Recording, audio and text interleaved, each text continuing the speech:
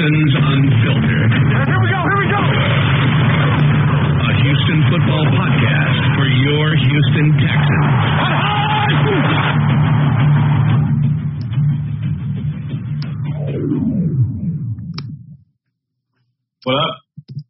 What up, guys? Young R. Gold here, Texans Unfiltered. We are back for another episode. I am joined, as usual, by my friend and co-host, John Wade, the Garnet Texan. John, what is going on over there? Not too much, man. How are you doing? I'm good, bro. I'm good. Yeah, I'm real good. Life's good. Life's happy. Wife's happy. It's great. That's everything. Life's happy, or wife's happy, then life is happy. Happy wife, happy life. Yeah, everything's good, man. I don't know, just things are just a good day, really good day. I was today. It was really weird. My buddy started a YouTube page like 6 months ago, and he started it's called The Pursuit of Possibility. And so it's John. Are you going to be on? I hate when you're on your phone on the stream. It's so annoying.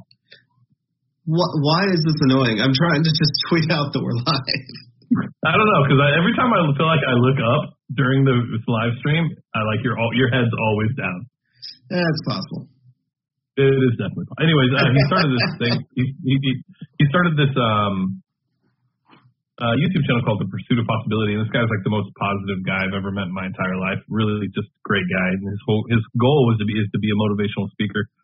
And we've become pretty good friends. And I was a mentor at Google, and he was like, "Hey," and it's grown really, really quick. And he's like, "Hey, I want to have you on." And so I was his first interview today, and we just talked about like positivity and mindset and determination, and then we talked about Kobe for like a solid 20 minutes.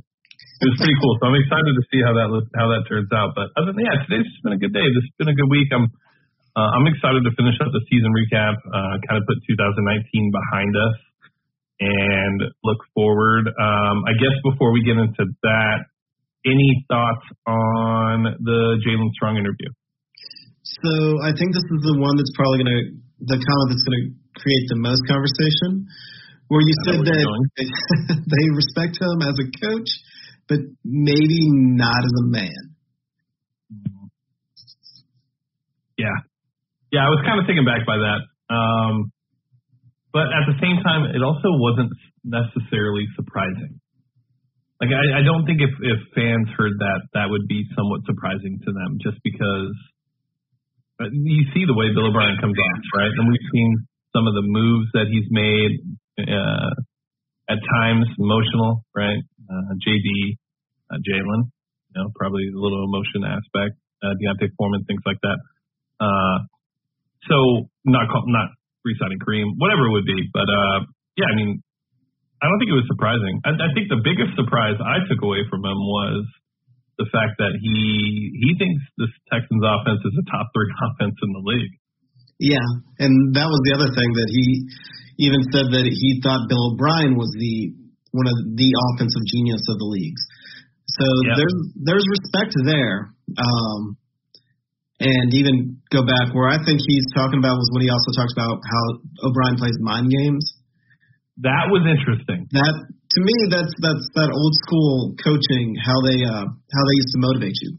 There was always famous stories about Jadeveon Clowney when he was back at South Carolina. That's how they would motivate him. They'd say, "Hey, that guy over there, he said this about you, or he said that about you, or this guy over there says," like one of the things that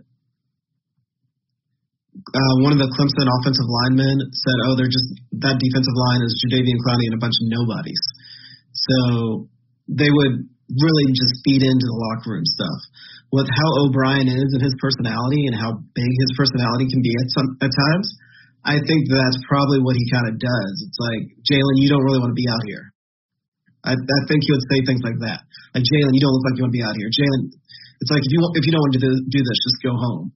Where you can kind of pick up with, especially like Strong, he had other things going on, and that's not the type. He needed positive reinforcement, not that negative, drag you down type thing. Like Brian Cushing, you could say that too, and Brian Cushing is going to respond, right? Like, and this all goes back to just managing people in general, right? You have to know your audience, and you have to know how they want to be led and how they want to be communicated towards. And if you can't be adaptable to each individual, then the chances of you being successful are very, very slim. So yeah, I thought that was interesting. But yeah, I mean, the fact that, he did say that OB is considered one of the greatest offensive minds in the league. And, I'm sure like any of the listeners or fans that were listening to it at that time when they heard that, I hope they weren't like drinking or smoking or anything like that, because I guarantee you they choked. Yeah, I think that you timed when we released the podcast, you timed that pretty good, so you didn't kill anybody accidentally. Right. Yeah.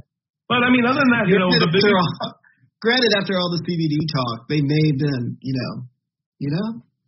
Yeah. No, I mean, concrete flower. Why not? Concrete flower. No, but it was cool for Jalen to come out. It was funny when before we started, he was texting me and telling me that like, hey, like if I'm going to do this, I don't want to come off as a bitter old player. He's like, I have a ton of friends still in the locker room that I talk to, but that's not how I roll. I don't want to be known that way. And I told him, I was like, lucky for you, we're an independent media. Like we're not FS1, ESPN.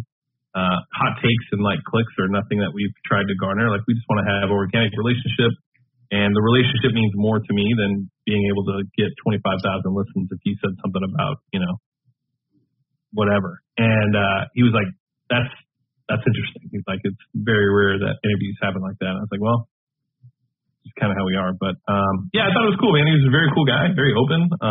Took accountability for the early parts of his career in Houston.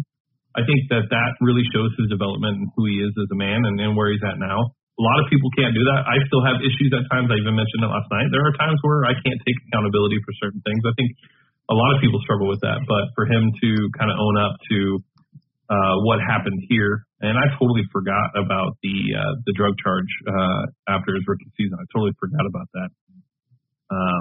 Hearing him talk about it. Yeah, it was interesting. I thought it was a good interview. The audio quality on his phone was awful, but it wasn't the Roadcaster. So I think maybe he was had a little too much CBD that day, but it was awesome. I mean, he was a great dude, and he said he'd do it anytime. So, all right, let's get into this 2019 recap. We ended last week's podcast with the biggest disappointment, in my opinion, as far as the loss to the Carolina Panthers.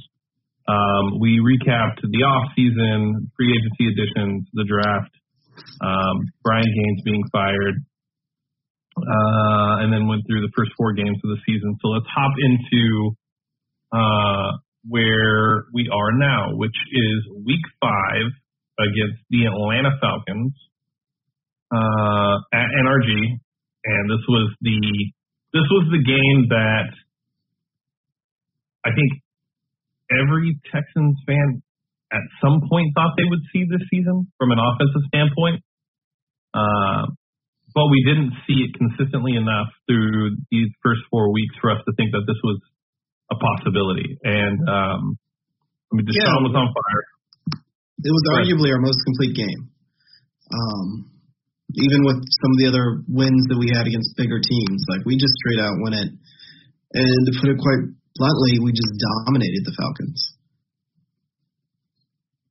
Yeah, and that kind of goes back to and I asked Jalen about it yesterday. It just goes back to the biggest frustration with this fan base right now. It's just the fact that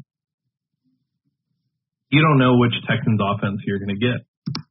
You don't know if you're going to get a consistent team that shows up every week and is able to put up 53 points against the team, or if you're going to get a team that, against Carolina, put up a total of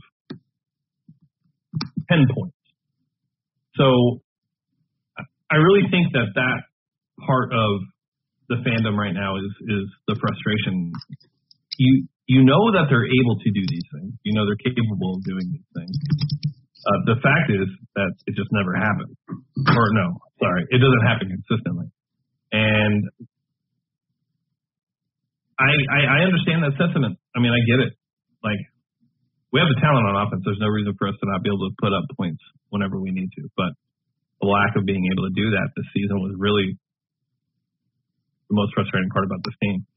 Yeah, and it was interesting what he said, and it's something that we've actually kind of talked about.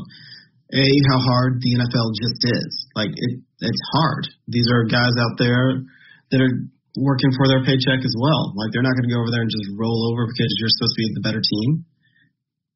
And then the next one, it wasn't very surprising. He talks about how just all the little things, how they tie into each other, how your game plan gets thrown out the window if somebody gets a false start or if you don't run a kickoff back where you expect it to. And then the thing to me that was actually very, very telling is he kind of put it, when he talked about Bill O'Brien, was just having all the right pieces in play. And again, a player said that. A player that was cut by this guy said that with Bill O'Brien, it's like sometimes he doesn't have all the pieces in play. Like one injury just throws everything off. Well, for me, that was the biggest actual takeaway from me, like outside of the shocking parts of it, was the fact that when I made the statement / question about him wanting power and his ultimate goal was just to have power, or him being able to at least just get the players he wants in the offense, I said that I think it's really more about him being able to get the pieces he believes he needs. And he agreed completely with that statement. And said that he agrees 100% and said, Texans fans are going to have to give him another 2 years to see what he's capable of as a GM. I thought that was very telling. It's something I've personally been screaming for the last 2 years, is the fact that I think that he has an offensive philosophy in his mind that he needs certain pieces to be able to execute at the level that he wants to. And I think this season, the expectations were so high because we started to see what those pieces would look like together. The issue was that we just didn't see it consistently. But when the team put it together consistently, it was like, holy shit, like this is a real team. And then he called him a Super Bowl contender, which from the outside looking in for somebody that's been in the locker room, you could tell that there wasn't a personal grievance against Bill O'Brien when he talked. And you can hear it that he truly believes that. He has no reason to say that outside of the fact that he thinks that that's the case. I mean, he thought Deshaun would be MVP this year. So he obviously thinks highly of the team, but I think he also expected this Atlanta game, right? This is what we all expected from this team, especially with the acquisition of Laramie Tunsil and Kenny Stills. Right, definitely. I mean, it went in, I think we were even trailing at halftime. Like the first half was actually very terrifying. We were like, oh no, not again. And then the third quarter, we just came out and straight up waxed them.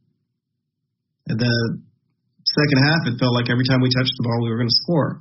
And good things just started to happen, and things just started to flow. Yeah. Yeah, no, I agree. I mean, Deshaun had a good game.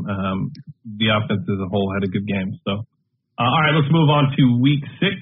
That was the Kansas City Chiefs at Kansas City. And just a reminder, we were 4-2 going into this game against the Chiefs. 4-2 going into this game. And this schedule, when we looked at this schedule before the season started, we thought Week 6, 7, 8. It was 4, 5, 6, and 7 that we thought if we could at least come out of those games winning 3 out of the 4, we would be good. So just keep that in mind. But this is the Kansas City game, Week 6 at Arrowhead, also known as the ankle game, the game where Taylor, we had Jalen Strong on the podcast yesterday. So you can find that on any of your podcast platforms. Thanks, Eric. So, yeah, this is also known as the ankle game, right? This is where the narrative was written that, of course, the Texans beat the Chiefs.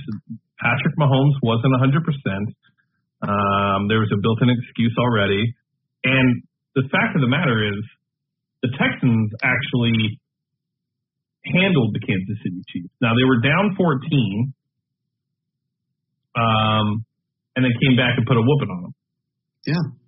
It was one of those where Fuller could have ended up having 3 touchdowns. Yep. They could not stop Carlos Hyde. DeAndre could have had one. DeAndre could have had one. And it was, again, the offense just continued to click from the second half of the Falcons game. And then they took a break in the first quarter of the Chiefs game, and then they just started rolling right after that. And that first quarter wasn't even – usually when we say our offense takes a break, it's on Deshaun, but that wasn't on Deshaun. That was on Fuller dropping several easy passes. Like we had talked about, it had seemed like almost a year since the last time Fuller had dropped a pass. And, he got all of his drops out of the way in the Chiefs game. Yeah, I mean – so to end the first quarter, the Texans were down 14 to 17 to 3, and then they answered in the second quarter with 20 unanswered points. Kansas City put up a goose egg in the second quarter. In the third quarter, it was a touchdown by the Chiefs, and then in the fourth quarter, the Texans scored 8. So it was 31-24 to finish the game. Deshaun Watson, this is the game, I remember this podcast very specifically.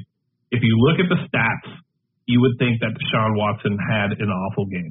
He was 30 or not an awful game, just an average game. He was 30 for 42, so he was very accurate. He only threw for 280 yards and had 1 touchdown and 2 interceptions.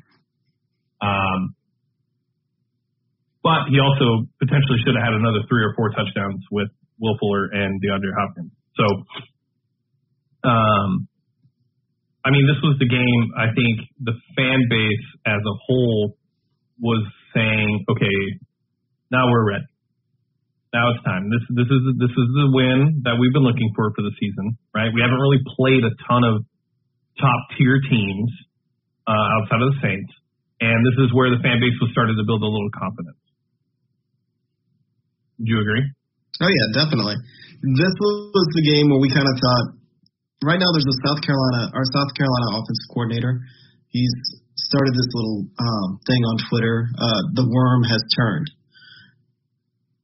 The equivalent for the Texans that the worm has turned would have been this game, the Chiefs game. This is the game where all of a sudden we went from being, the almost team to a team that might actually be able to do something. We put a game plan together against the Chiefs that, it looked really, really great. Not only to go into Arrowhead and to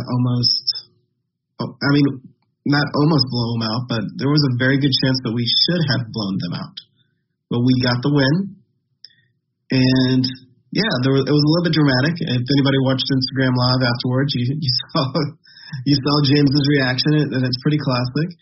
But this is a game that really made us start to look like a top-tier team in the AFC.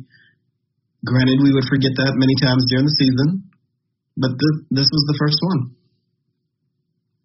So we win in Kansas City, we head out to Indianapolis, and then the fan base comes back down to earth a little bit because Jacoby Brissett decides to shred our defense, throwing for 326 yards and 4 touchdowns. This is Deshaun Watson's first back-to-back 2-interception game.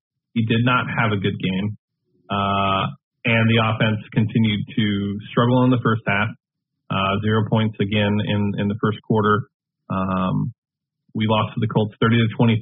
This was, even though Deshaun wasn't amazing, this was a game where you looked at the defense again and you were like, geez, really?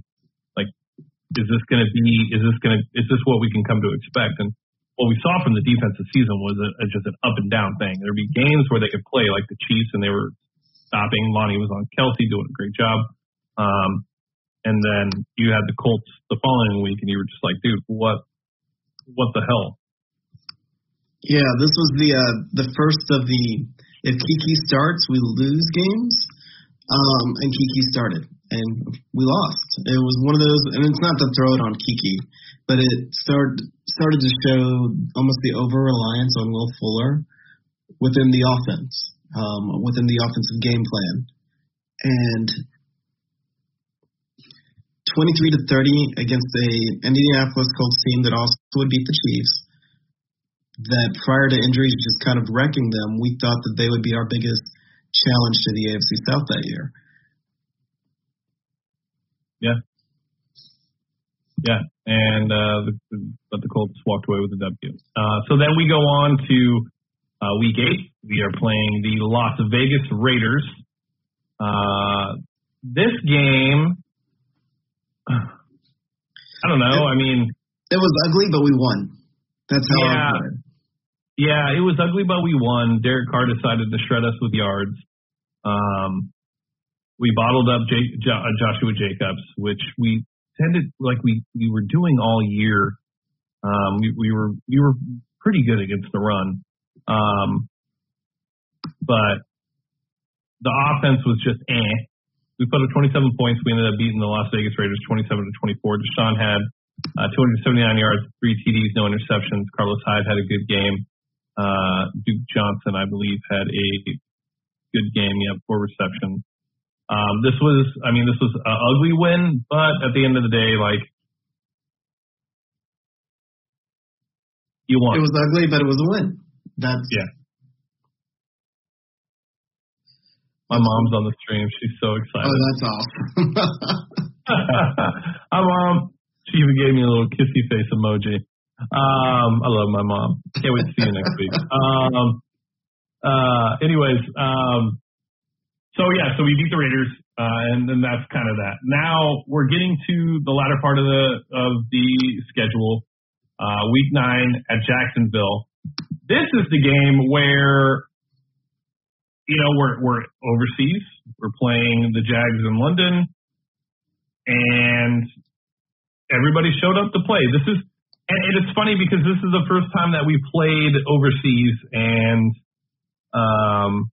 there was a lot of narratives that could go around as far as teams when they played overseas. It was they could be lackadaisical. They were suffering from jet lag.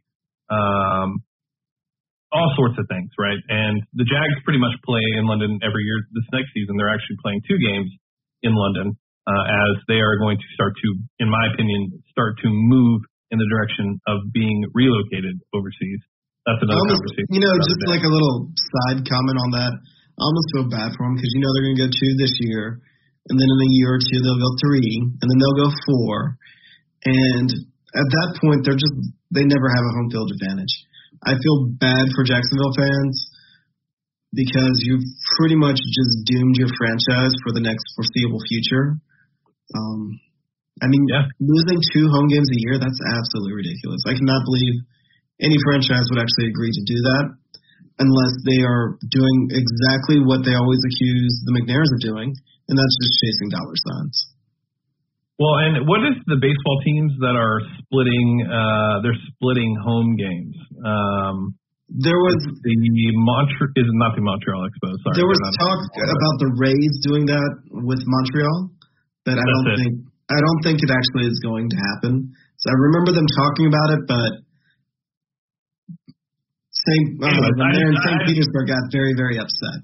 I think that's just interesting because, if the Jags have a hard time selling seats now. While yes, we do feel bad for the Jags fans because they are a great. Let me take that back.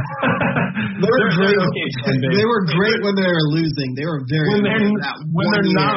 when they're not winning, they're a great fan base. When they're winning, they're somewhat insufferable.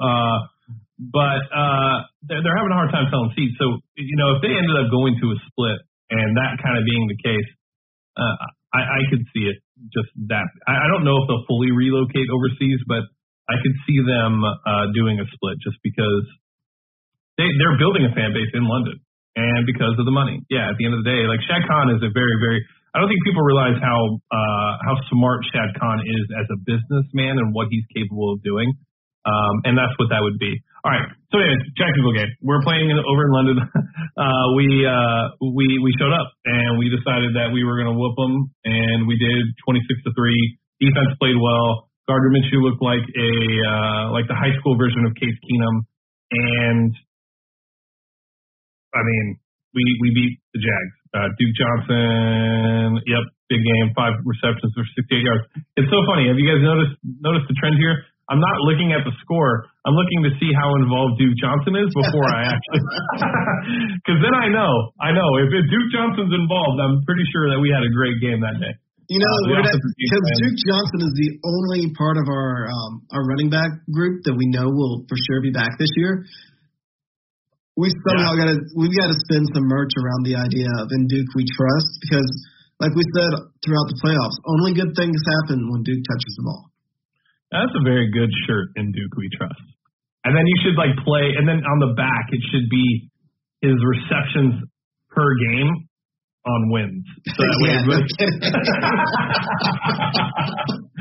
all right. So we beat Jacksonville at Wembley Stadium. I have heard murmurs that we'll be over in London yet again this next year, but I don't know for sure. But something that I saw come across. But all right. So we beat Jacksonville.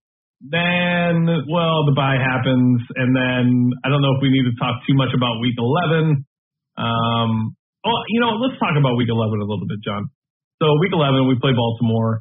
We lose 41-7. It's one of the worst games as an organization that we've played in general, and that's going back to the expansion year when we had nobody. This game was just embarrassing, right? I remember the podcast prior. I was expecting us to show up. I really thought that this was going to be the game where it's like, okay, we showed against the Saints, we showed against the Chiefs. I was like, all right, we'll be fine. And then it was literally nothing. We had everything to kind of back it up. We've always played better after the bye. The Ravens were on this high because they're the Ravens and they've just been steamrolling everybody this year. The thought process was if you could get Lamar Jackson to throw the ball, you could beat them.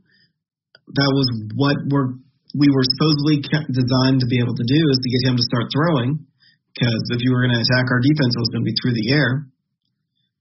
And, we have enough firepower on offense where we should have been able – granted, we scored one opening drive touchdown all season, not including the playoffs. But we should have been explosive enough to go out there and put up some points and to make them throw the ball. And it was just one of those games that Bill O'Brien, I swear, has one or two every single year where just all the bad things start happening and everything just steamrolls downhill. And that's the best way to describe the Ravens. Just couldn't get going. And it's not necessarily that they quit, but no matter what they tried to do, they just couldn't get in gear. I am somewhat of a conspiracy theorist when it comes to this game. I think there's a couple things that happened. One, I think the team and Bill O'Brien were looking more at the Thursday night game against Indianapolis, as that had more implications on the division. So I think Thursday was a more important game to them. Two, I think that, how do I phrase this without sounding crazy? I think that they knew there was a good chance they were going to play the Baltimore Ravens in the playoffs.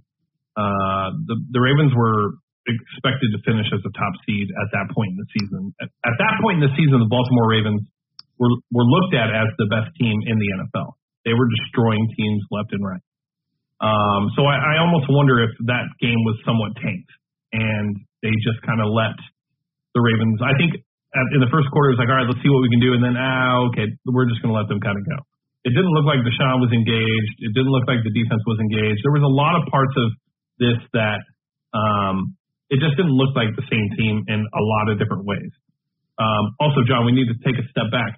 Week 6, we traded a third-round pick that we received in the Jadeveon Clowney deal for Gareon Conley, quarterback out of Ohio State. If you've been a fan of the podcast, and you must be if you're on here, unless you're Taylor Bates, that means you did not listen to the Jalen Strong interview, and shame on you for that. So we traded for Gareon Conley. Huge Gareon Conley fan when he was coming out. I thought this guy was going to make a huge impact. FYI, he makes a huge impact the entire season. Yeah, it's one of those that at the beginning of the season, had we made the trade for Gareon Conley and Jacob Martin, pretend they're on the same team, for Clowney, plus the third-round pick and, Mingo, bark. God, that's awful. That's bad, dude. For somebody who says they never criticize players and that they have a hard time doing it, and then to bark twice, I don't know if you could have done anything more That was probably the worst thing you could have done when it came to a player. But we'll let that go. Go ahead. I'm just going to save that soundbite. I'm going to save the soundbite. I'm going to put it on the roadcaster, and I'm going to play that each time. There's like one time a year where I criticize a player, and I mean, Barcavius, like, we just got to roll with it. And I'm sure he's probably heard the joke a million times too because of his name. Whatever. I don't give a shit. I hope so. I hope you didn't create it. Because if you created it, because at the end of the day, guy's still 6'2", 290. Yeah, no joke. He's still an NFL player. He's still probably one of the top athletes in the entire world. But when you actually kind of look how the trade shaped up, and when we got out of Conley, like, it makes the trade look less disgusting. That's the best way I can put it. It doesn't make it look good, but it makes it look less disgusting. And that's just to kind of put the emphasis on how good of a player Conley ended up being for us. And he'll probably be our number 2 corner for the foreseeable future. He's not a number 1. He's not going to be our. I mean, I hope he is, but I think he is. I think he is the number 1. Well, but you have your opinion. I have mine. That's okay. I mean, I hope he is, but I didn't see enough out of him to see him transitioning into being our number 1 guy on number 1 receivers, because he did a great job of shutting down the second receiver, and that's a huge jump to go from taking on the second receiver to taking on the number 1 receiver. But maybe, who knows? I mean, you were right about Roby, so maybe you know more about corners than I do, which is entirely possible. However, to have a guy that looks like he's going to be our number 2 corner for at least 2 years, probably considerably longer than that. Yeah, and he's going to be a solid one at that. He's going to be above league average. Well, here's the reason why I think that he will be a number 1 corner for us. A lot of it has to do with the fact that when he was with the Raiders, he was playing a lot of zone, which he's not a zone corner. And then, so he spent all training camp with Las Vegas Raiders, played a ton of zone, was asked to do a lot of different things, then came in mid-season, was asked to learn a new system, and performed at an extremely high level. So that's the part that makes me think another OTA's training camp with this team, I think he'll be a solid corner. He's got the build to be a solid corner. There's a reason why he was a first-round pick. He has all the physical talent. It's just putting it all together. Well, when you look at the Clowney trade, I think it's something that definitely needs to be put into. I can't think of the word. This is where you always come into perspective. Help me. Perspective. At first, we blasted the Clowney trade. Blast. I mean, I've never been more upset with Bill O'Brien in my life than that day. I was upset. I was emotional. I was so pissed off because I felt like we got nothing. And it wasn't about us trading Clowney, which, yes, I did want to keep him. It was just how the whole situation ended up to where we were not able to maximize his value. And that will be forever something that is on Bill O'Brien's resume in my mind. But I definitely agree. I mean, we've talked about it at length. Everybody knows where we stand. We're not happy about the trade. We're not even happy after we got Conley for it because there was still value in the trade that we did not get. And that's the part that I will forever hang on to. But when I think about the trade now, looking at it from when I look at the trade as Martin, Mingo, third-round pick, and then now that third-round pick turning into Conley, the trade is a lot easier to digest.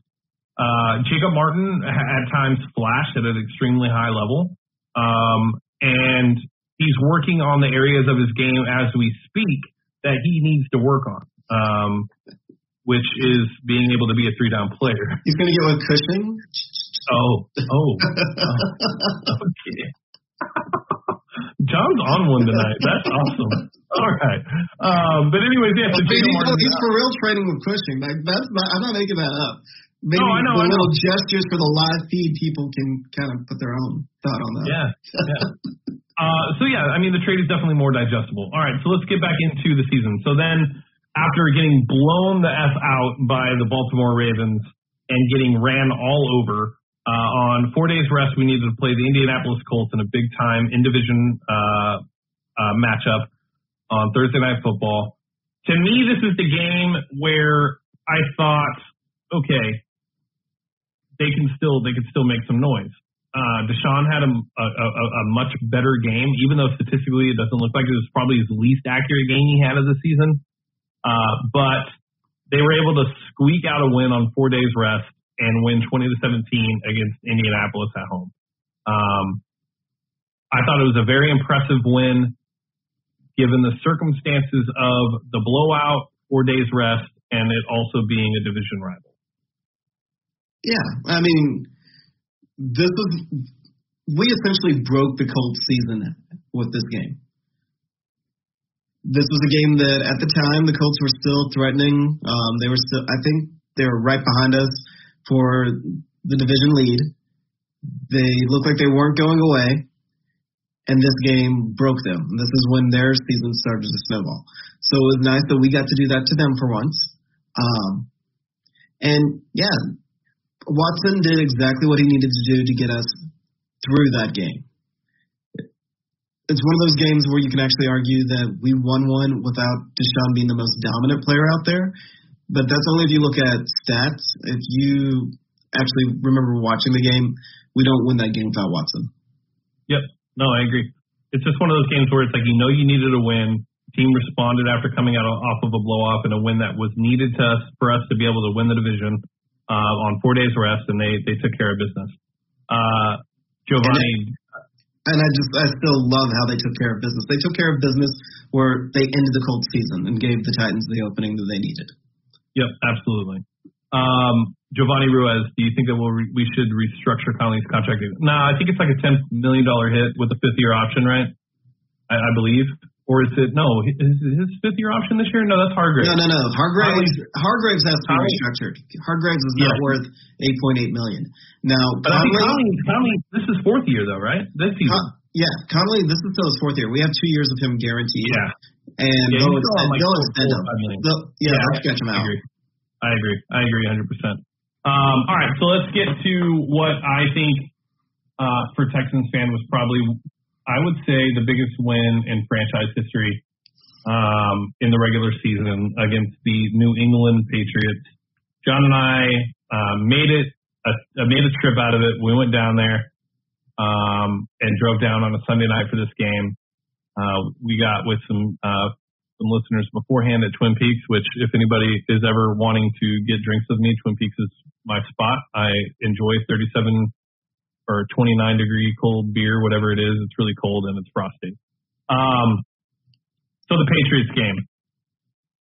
Oh man, I remember everything about this game. Yeah, I do. I remember everything about this game. I remember you and I both sitting there saying to ourselves with 47 seconds left that this game is not over yet. And a lot of that just had to do with the Patriots' mystique. The Texans manhandled the Patriots after the opening drive by the Patriots. From that point on, the Texans did everything they were supposed to do. If you look at Brady's stats, he threw for some yards, and you were going to do that against this defense at that time, but everything was underneath. Nothing was open downfield. And Deshaun, the offense was the play that stood out to me this season was the deep ball to Will Fuller that he didn't control and was not able to get the touchdown.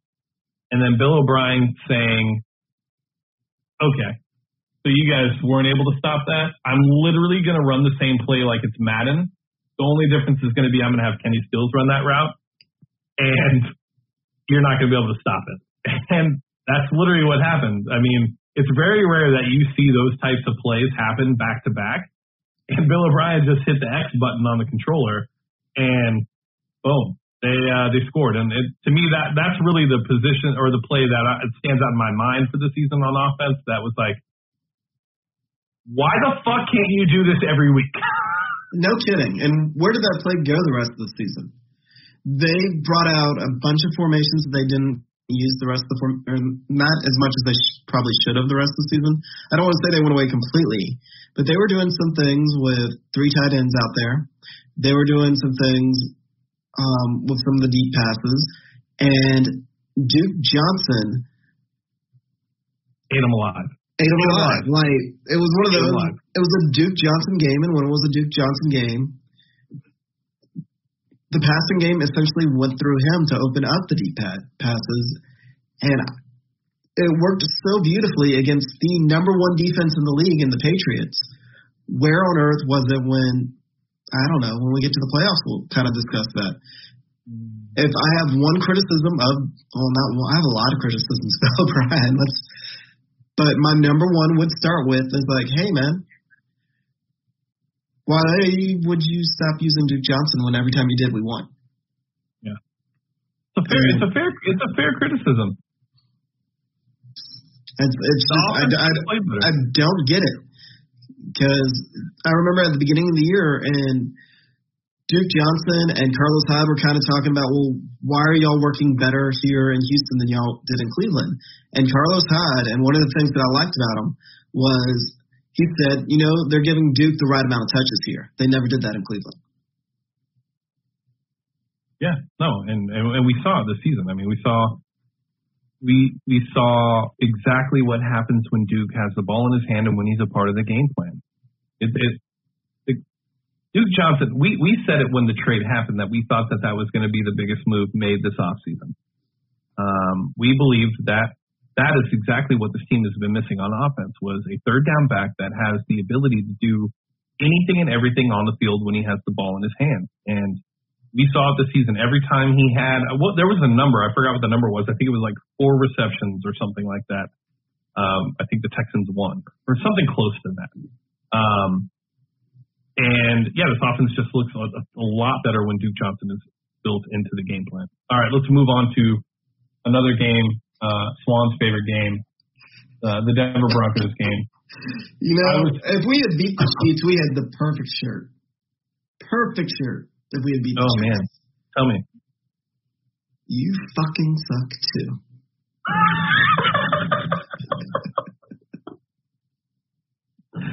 Oh, yeah. Yeah, no, for sure. That would have been great. I just want to get a picture of him doing that, like doing this and then like having his mouth cut. Get it with the vector graphics, have it underneath, and I would have loved to have worn that to the AFC Championship game. That's like a bar. Unfortunately, it didn't work out. But yeah, this is the game where that came from. And you know what? We sucked. We were bad. So the fact that Bill O'Brien at least acknowledged it with the 2, because we definitely sucked. Yeah, Drew Lock is the most punchable faced quarterback in the league right now. He's got to take that over from Phillip Rivers. Because Phillip Rivers may continue to play. Granted, Drew Lock may still be there. And part of me, because I follow University of Texas football, is just remembering them in the Texas Bowl and him doing that little backpack shimmy. Dude, that still burns my skin. And so I cannot believe that he came in against Romeo Crennel, who used to always be good at just messing with rookie quarterback minds, and just lit us up. Lit us up. Drew Lock, for me, I think he could have had a punchable face for me. But then the video released of him singing Young Jeezy Put On the sideline. And I don't know if I'll ever be able to think about punching Drew Lock in the face, just because I thought that was one of the coolest moments I've ever seen a quarterback have. Hey, real quick, let's go on a tangent. How about Baker Mayfield getting head by a gargoyle in Cleveland in the back of a cheesecake factory? I mean, honestly, I was on Twitter and I was messing around, and I was like, dude, I can't believe this isn't a thing, right? If it was a black quarterback, the story would be everywhere. This would have been the story. ESPN would have it. If Cam Newton did this, oh boy. But it's Baker, so they let it go. But what if somebody responded to me and was like, talking about the chick, and I said, if that's what the celebrity life is like in Ohio, I'll pass. And then somebody responded and said, yeah, I can't believe he would risk it all for that. And I said, no shit. I think I could have found a prettier woman under 45 in Gulf Bank in Houston that was living under the freeway that was cuter than that chick. I mean, God, Baker Mayfield is by far the biggest douchebag in the entire world. And I mean, Baker's fiance or wife or whatever she is now, she's very, very attractive. She's cute. I don't know about very attractive, but that's the kind of girl you like. So I get it. She's pretty. Wait, what is that supposed to mean? The type of girl that I like? I don't. Whoa. A white woman has to be extremely beautiful for me to think that to like a white girls. It's just not. It's very rare that I find white girls attractive, but Scarlett Johansson's like one of them, but outside of that, it's not. But Baker Mayfield, I can see it. I mean, she's cute. She looks good in the commercials that he's in there with her, mowing the lawn or whatever it would be. A real man needs to mow his own lawn. Fuck out of here, Baker. You're so trash. But I just thought that whole thing is just too funny. Okay, sorry, Taylor. Okay, look, there are some pretty white women out there. That's just not my thing. That's all there is to it. I like a little spice. All right. So back to. Oh man. Off the guard. I hadn't seen her, but. That's what I'm saying, dude. And here's the part that people aren't talking about the most. This was behind a cheesecake factory. Okay, we're not talking about like meet up with me in a hotel. Or I'll have my driver pick you up. No, this dude, I watched the entire 35-minute interview with this girl on something called Rover Radio today, and she says that she came, saw a Range Rover, met up with her, made her leave her phone in the car. She got in the front seat. They started talking. Then they moved to the back, and he just pulled it out. And she gave him head, and then that was it. And then the best part about this radio show is they talked about how, because she had a picture of his schlong, and these guys we're talking about it, and like how tiny it is, but then how it had a curve. I'm dead serious. It was a 35-minute interview, but then the only reason that I'm entertaining this offshoot of a conversation is because fuck Baker Mayfield. He is not better than Deshaun. Like that just needs to die. So I'm all for turning into the Browns into our rival. And I don't mean to trash a girl for the way she looks. But this girl, I mean, she just she's on that radio show and she's just falling out of everything, and she probably had a couple of drinks before she came into that. Now, honestly, Baker, I mean, come on, dude. So the radio show goes, and this girl calls in, and another one called in, and it's the same story. It's the same story. Meets at the Range Rover and another parking lot, and Baker just has this oral fixation, I guess. He really likes gargoyles and oral fixations are like his thing, and okay. Anyway, we should probably mark this episode as let's not trash the poor trashy girls anymore than their own actions have. I mean, you saying those trashy girls doesn't make it any better. I hope your father-in-law isn't listening to this episode. We're gonna have to mark this episode NFSW before I upload this tomorrow. Now, so no doubt. All right, let's move on. I just showed my dad how to actually download it and listen.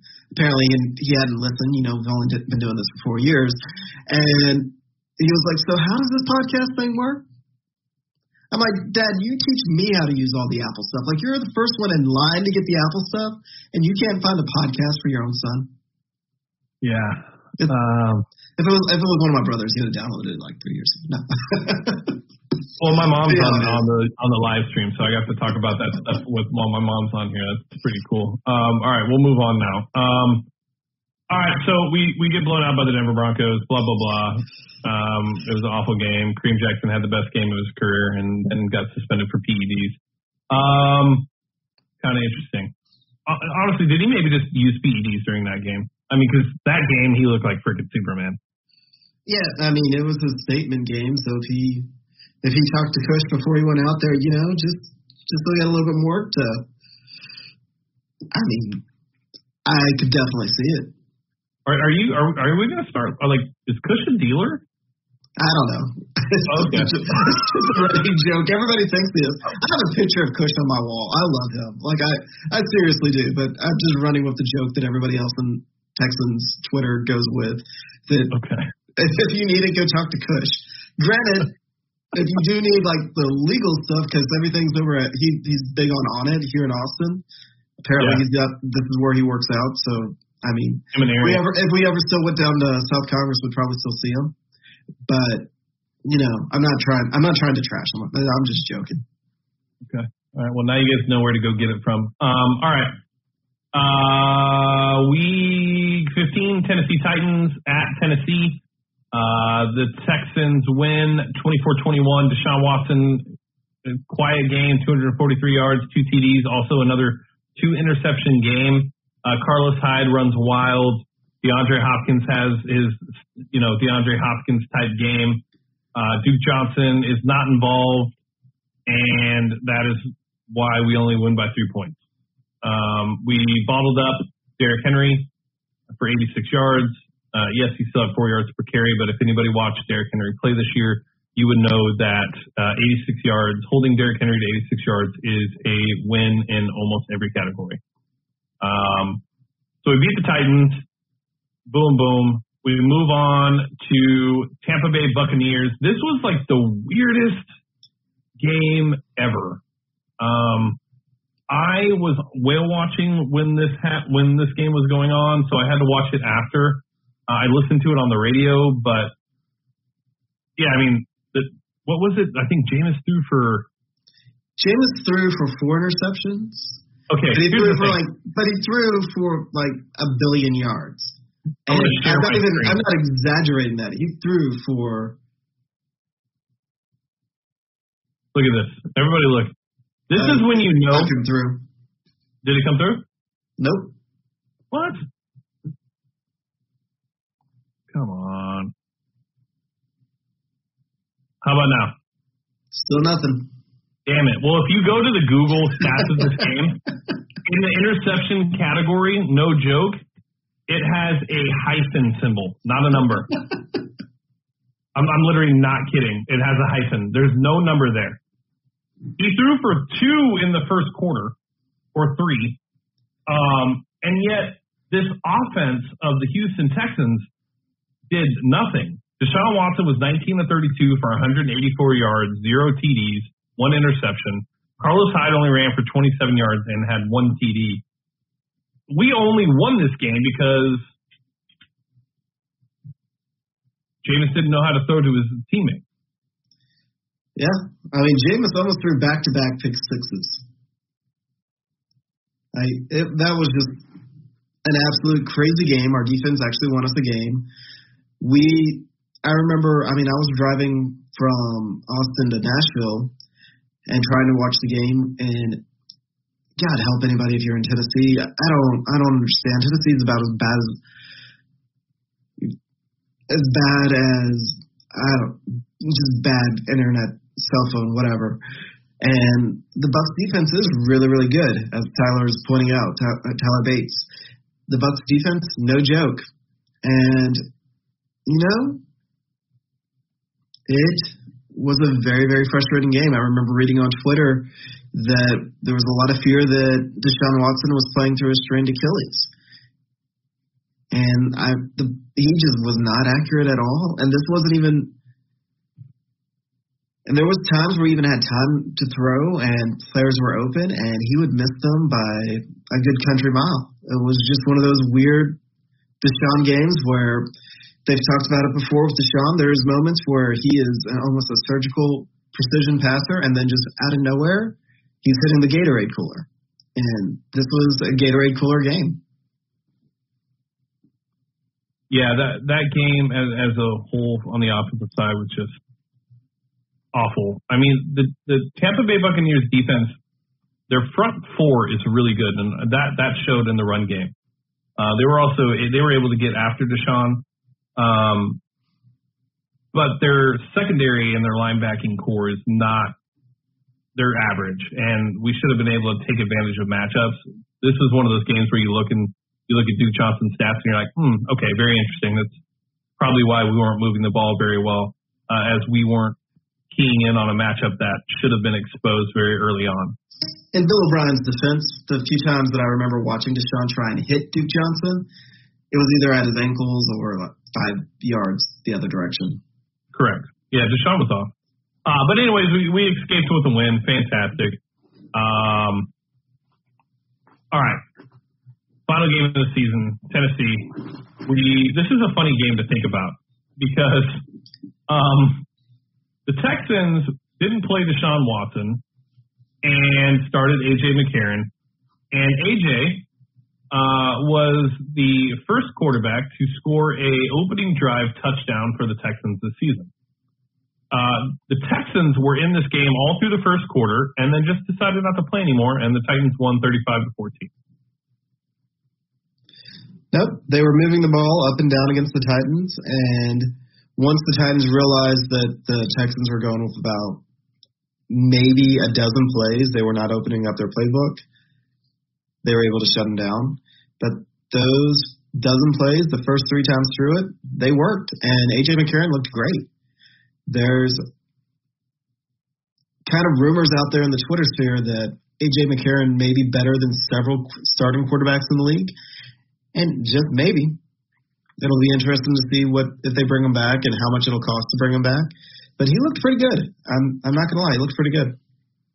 He looked good. And it's funny because I think that A.J. McCarron in the right system with the right coach could be a serviceable starting quarterback.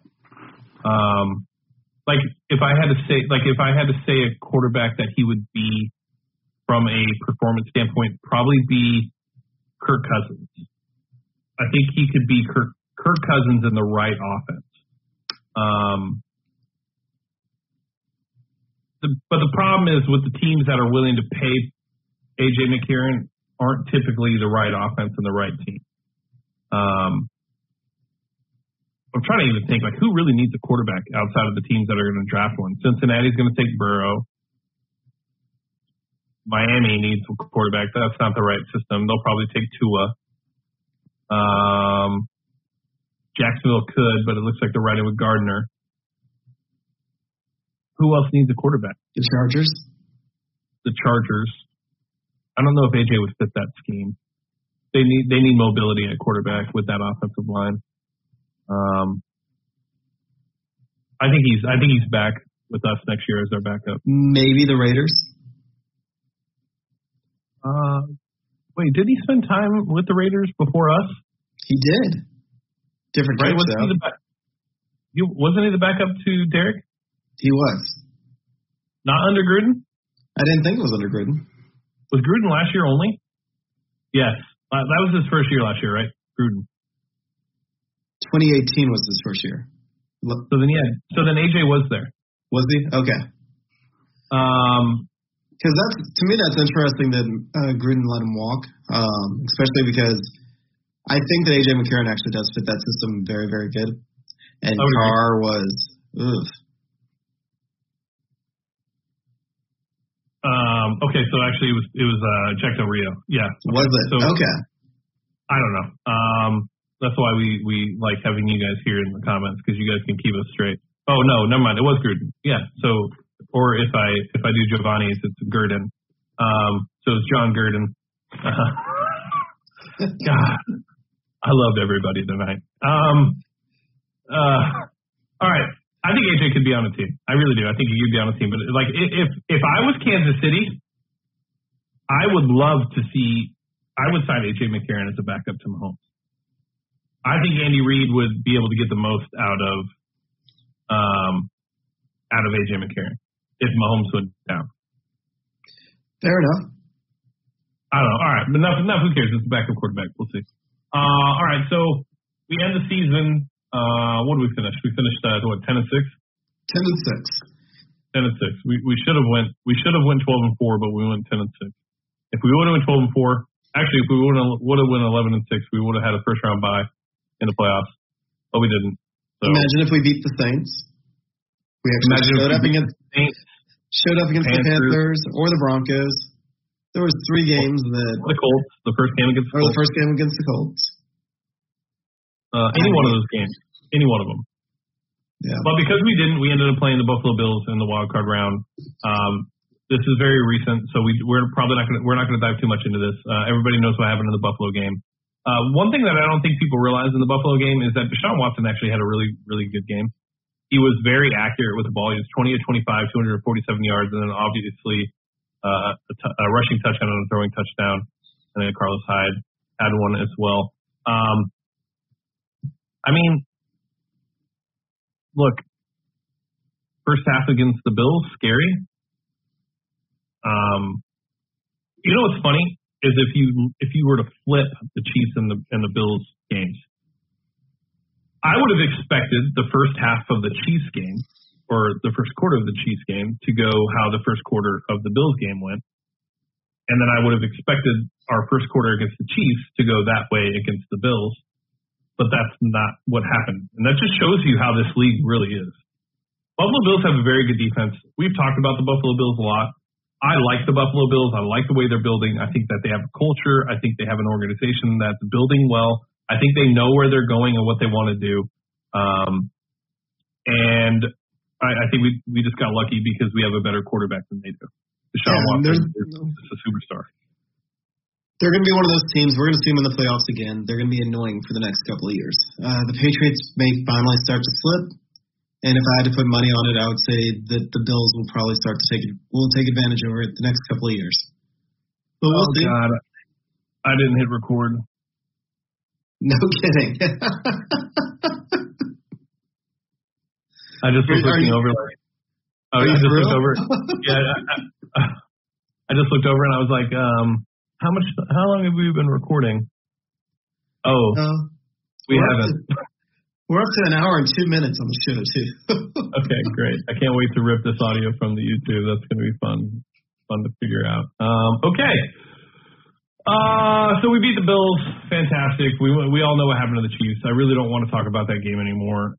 The goal of this is a therapy session to be able to put the 2019 Texans season in the rearview mirror. Look forward to 2020.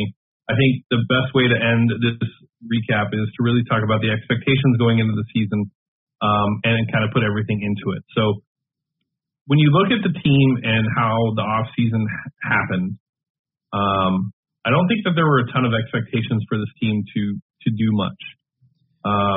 People called the front office disorganized. They had no idea how they were building a team. Nobody expected them to do really much in the playoffs. I look at the season as a success. Now, most people would say, well, it's only a success for one team at the end of the year, and I would agree with you. I would agree with that statement. But when I look at this team and I think about all the pieces that were added and how late the pieces were added, the lack of training camps and OTAs and the chemistry with the team that was missing, adding players in the middle of the season in Vernon Hargreaves and Gary and Conley, dealing with J.J. Watt's injury, I think that this team did what they could. I think they did what they could do, minus the collapse in Kansas City, which I don't think should be excused. I think the team outperformed expectations, and I think if we would not have lost the way we did to the Chiefs, I don't think this fan base would feel the way they feel right now. I think if that would have been a game where they milked a comeback and it wasn't so quick and we lost on, with 3 minutes to go or something like that, I think this fan base as a whole would feel a lot better. But I think because of the emotions that went through watching that game, I think that's the last that's the last memory you have of the 2019 Houston Texans. And because of that, this fan base is frustrated as hell with just how things happen. And I expect this team to be much better next season. And I expect OB to have this team ready to go. I really do. I think me and John's already is off the OB bandwagon. He's on the fire him, let's get another coach in here. I am on this is the last season for me for Bill O'Brien as the head coach. Now I say that because now he's a general manager too. So what everybody needs to understand is the fact that because he's a GM now, there's a very good chance in the future that he steps down as coach and somebody else is brought in to be the head coach of the Houston Texans. I'm actually kind of hoping for that because he's shown that he's actually pretty decent. Well, let's see how it goes this year. Right. Because last year he didn't have any GM for draft. Let's see how he does the draft. Let's see how he handles free agency. I don't want to crown him a good GM yet, but I do like the aggressiveness. Fair enough. And I think that's what you like is the aggressiveness. Yeah, and I'm at the point where I've actually had I've had self-reflecting on this, especially as we've done these recap shows. If you go back and you look at the beginning of the season, if you go back and you look at the beginning of the season, it's like, should I have moving goalposts? When we stated what our goals for the year were, what we would consider a happy season, I said not embarrass ourselves against the Patriots and the Chiefs. And, we ended up winning them. I said winning a game in the playoffs. We ended up doing that. I said that I would be satisfied with the season if we just made it to the second round in the playoffs. I said I'd be ecstatic with the season, and I would even consider it perfect season was us making the AFC Championship.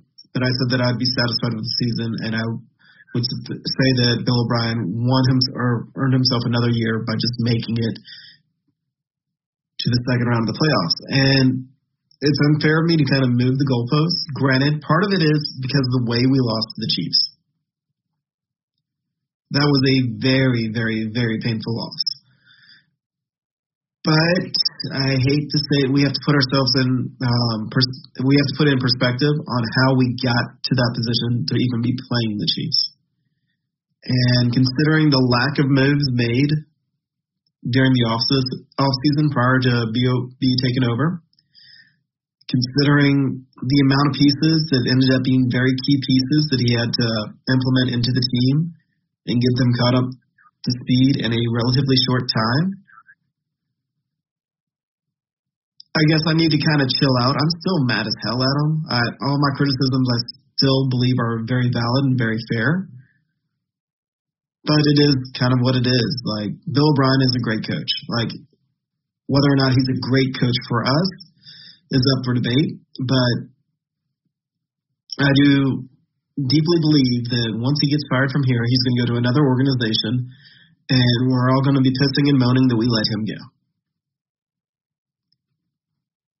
So, I think this is a great way for us to end the podcast. My thoughts on O'Brien are this: I think he's a great coach. I really do. I think he has issues. I think every coach has issues, though, and I think we saw those issues a lot in the playoffs. It's funny when you only focus on one team during the regular season. It's very hard for you to understand what else is going on in the league. Your focus is specifically on the Texans. So you're not paying attention to the coaching mistakes that happen throughout the league. And most of you would say, I don't really care. This is my team. That's fine. But what I'm saying is when you look at Kyle Shanahan in the Super Bowl, over 2 minutes left in the Super Bowl, and decided that he wasn't going to take a timeout. He had 3 timeouts, didn't take a timeout, wasted an entire 2 minutes. That was a defining moment in the Super Bowl. In the Titans-Chiefs game, there was something that Vrabel did. I forgot what it was. He did something. I don't know why I can't remember. But these coaches make these mental errors all the time. And I do think that for me to give Bill O'Brien a fair shake at head coach, I have never thought he has had the ability to have the players he believes he needs on this roster. And I think we saw that because he was so aggressive in the trade market to grab the players he was looking for. And I think another offseason of seeing him build this team and getting to the level that he believes we can be at. Look, we have the most important piece that you need in this league to be successful in Deshaun Watson. With that being said, I think that Bill O'Brien can do it. Taylor brings up a good point. Who are you going to hire over Bill O'Brien? I know everybody says Eric Bieniemy. It's so much easier to say than to type, by the way. So, like, when you tweet Eric Bieniemy. I think that there's a reason he doesn't have a job as a head coach. You know who's always turned out OCs? Andy Reid. You know who's always the sauce to those OCs? Andy Reid.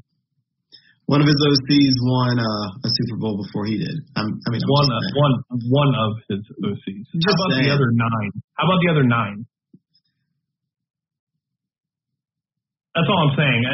I get it. Yes, Doug Peterson, great coach. It worked out. But how about the other guys that nobody talks about? I just think that, and there's also a chance that maybe he's in the waiting for when Andy Reid steps away.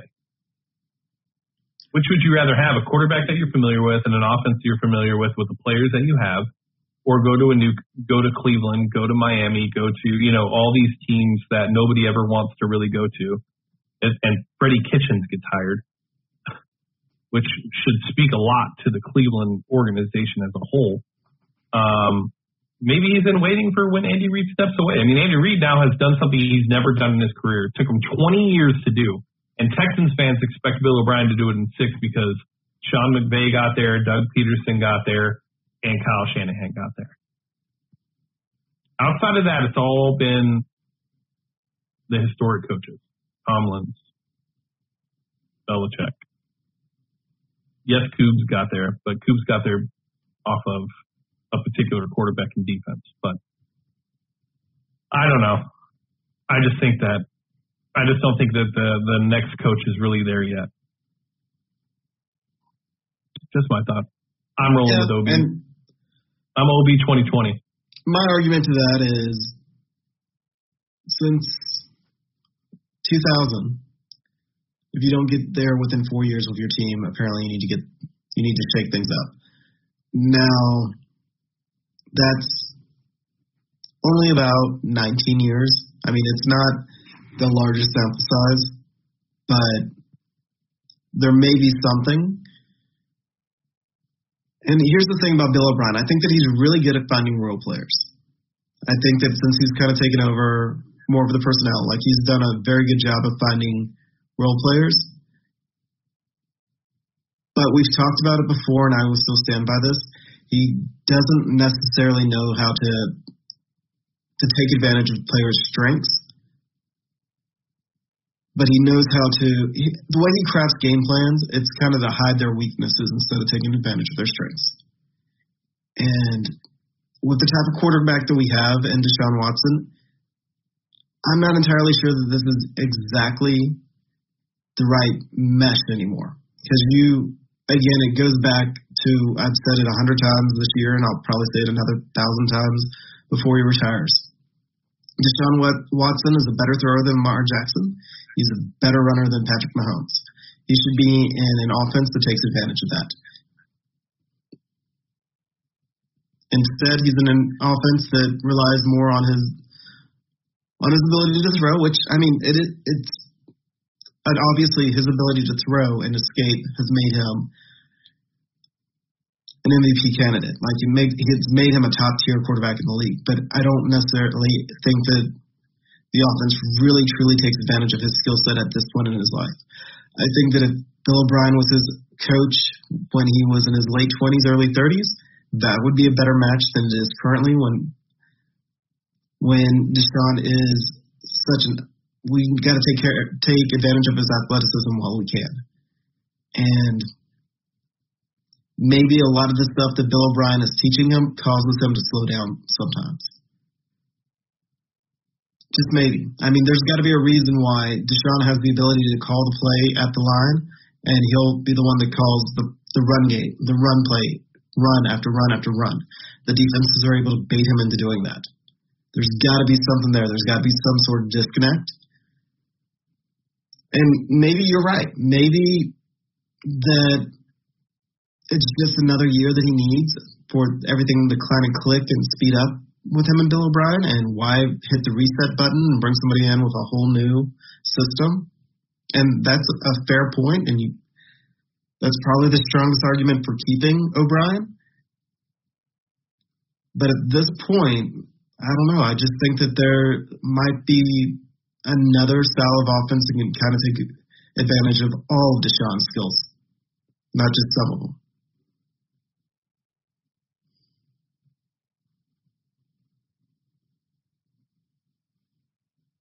I just want to see, did you think that the screen timed out a little bit? I did. Yes, that was the goal. Okay, cool. No, I get what you're saying, but I also think that the fact that there's a balance, right, that needs to be found with Deshaun and his running ability and his passing ability. My biggest fear is that definitely. I don't want to go Lamar Jackson. It's so funny. People are so caught up in the success of certain quarterbacks and offenses in this league. Lamar Jackson, I'm not saying you, I'm just saying people in general. I know you know the difference, but Lamar Jackson and Deshaun Watson are two totally different quarterbacks. You can't run Deshaun Watson the way you run Lamar Jackson. I think there's a balance, and I do think that we need to find that balance, but I also think that what Bill O'Brien's doing is grooming him to not rely on that aspect of his game and be able to sit in the pocket and pick a defense apart. That's what Bill O'Brien's always wanted in a quarterback, and I think that he likes the aspect of Deshaun being able to do it, but I don't think he wants him to think that that's something he'll have to rely on. And especially with his rookie season and the second season, given our offensive line being so bad, I think Deshaun knew that he was going to have to be very mobile to be able to stand up and be able to make the throws. And I think this season it was an adjustment between understanding, okay, these last 2 years were a little different than this season. I have a little bit more time to throw. I can be a little bit more methodical, and I think Deshaun's trying to find that balance himself. But at the end of the day, ultimately what it comes down to is one of the things about Bill O'Brien's offense, the Patriots style offense, is they don't run a lot of play action. They don't run a lot of moving pockets because the quarterback has the most options this way. There's the most routes that are able to be put in play. They're able to see the defense in the best way. With Deshaun Watson, his rookie year, he showed the most talent. He is one of the best ball handlers in the league, and that's pulling off a play action pass.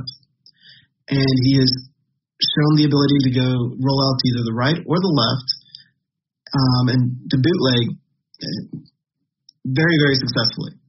When I talk about taking advantage of both his running style and his ability to pass, I'm talking about more along the line of a Shanahan-style offense, a Kubiak-style offense with the bootlegs, with the play actions that Bill O'Brien has called less and less of, even though when he does call them, we have they're some of the most positive plays in the entire NFL. Deshaun Watson on play action is one of the most successful plays in the entire NFL. But because it does not fit the philosophy behind the offense, we don't call it that often. Because at that point, it limits what the offense can actually do when you call a play action. No, fair. Like I said, it's a balance. I think Bill O'Brien's shown the ability to be able to scheme up those types of plays. He's done it time and time again. It's just not consistent enough for people to be happy. But I do think that he needs to, definitely Giovanni, he needs to implement more play action, as Deshaun Watson is a better probably the best play action quarterback in the league. And a lot of that has to do with his hands. and his ball security. But at the same time, I think that he just needs to find a balance between the running and the throwing. And the last thing I want is Deshaun to get hurt running the ball, but that's a risk that you have to take. And I know a lot of people thought that should have been something that happened in the in the Kansas City game. Is we should have unloaded Deshaun and we should have just let him go. And maybe it would have been different, but maybe he would have gotten hurt too. Maybe he would have torn his ACL again, and then maybe we wouldn't be in this position. Right, and I don't want him to get hit, and I'm not talking about turning him into Lamar Jackson, where he's essentially running a glorified wishbone. I'm talking about taking advantage of his mobility, taking advantage of. I agree. And we're saying the same. We're saying the same thing. And I think that it's just a philosophy of the Bill O'Brien offense or the Patriots offense. It's just one of those things that when Watson gets more mature in the league, I think that he would be better for this offense. It's not that I don't think that he's capable of running the offense. I just think that we probably wasted a year of his life where he could have been used as more of a mobile quarterback and kept defenses unbalanced. And it was essentially wasted because Bill O'Brien is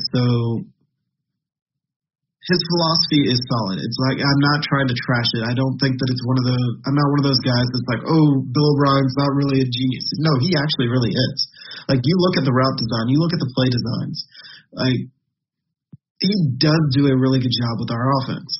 However, again, and it's something that I've kind of floated out there, and I need to actually write it down and put it on paper.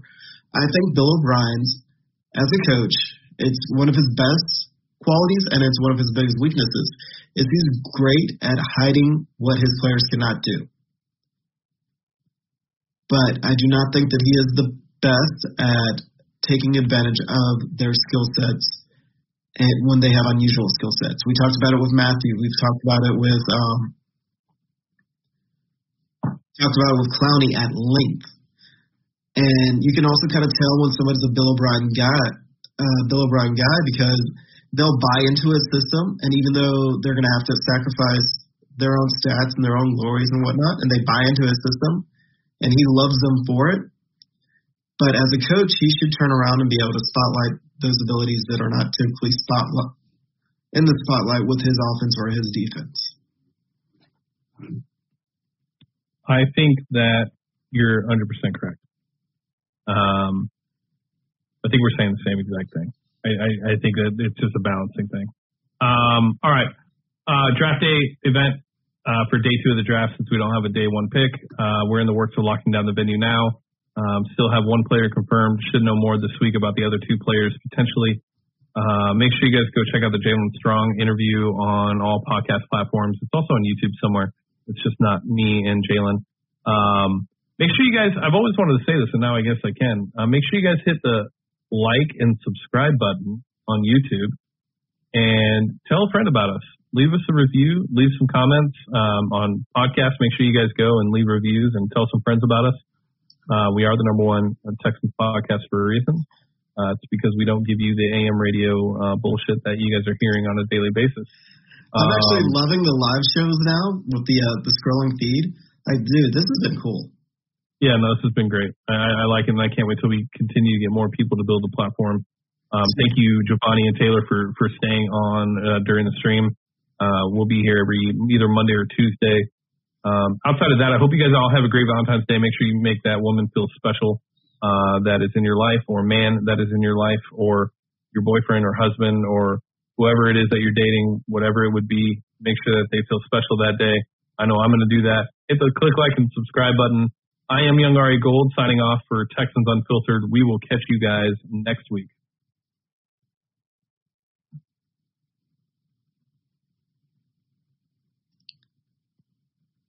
Eric, are we still live? We are still live. I was waiting for the credits. Oh, yeah, hold on. Here we go. Loved this episode of Texans Unfiltered? We'd love for you to be a Patreon supporter. Your support allows us to provide you with the best Texans podcast possible. You can also follow us on Twitter and Instagram at Houston FB Pod and everywhere podcasts can be found. And join our community on www.texansunfiltered.com or on Discord at Texans Unfiltered. Thank you for listening. Until next time. Okay, now we're done, guys. We'll see you guys next week.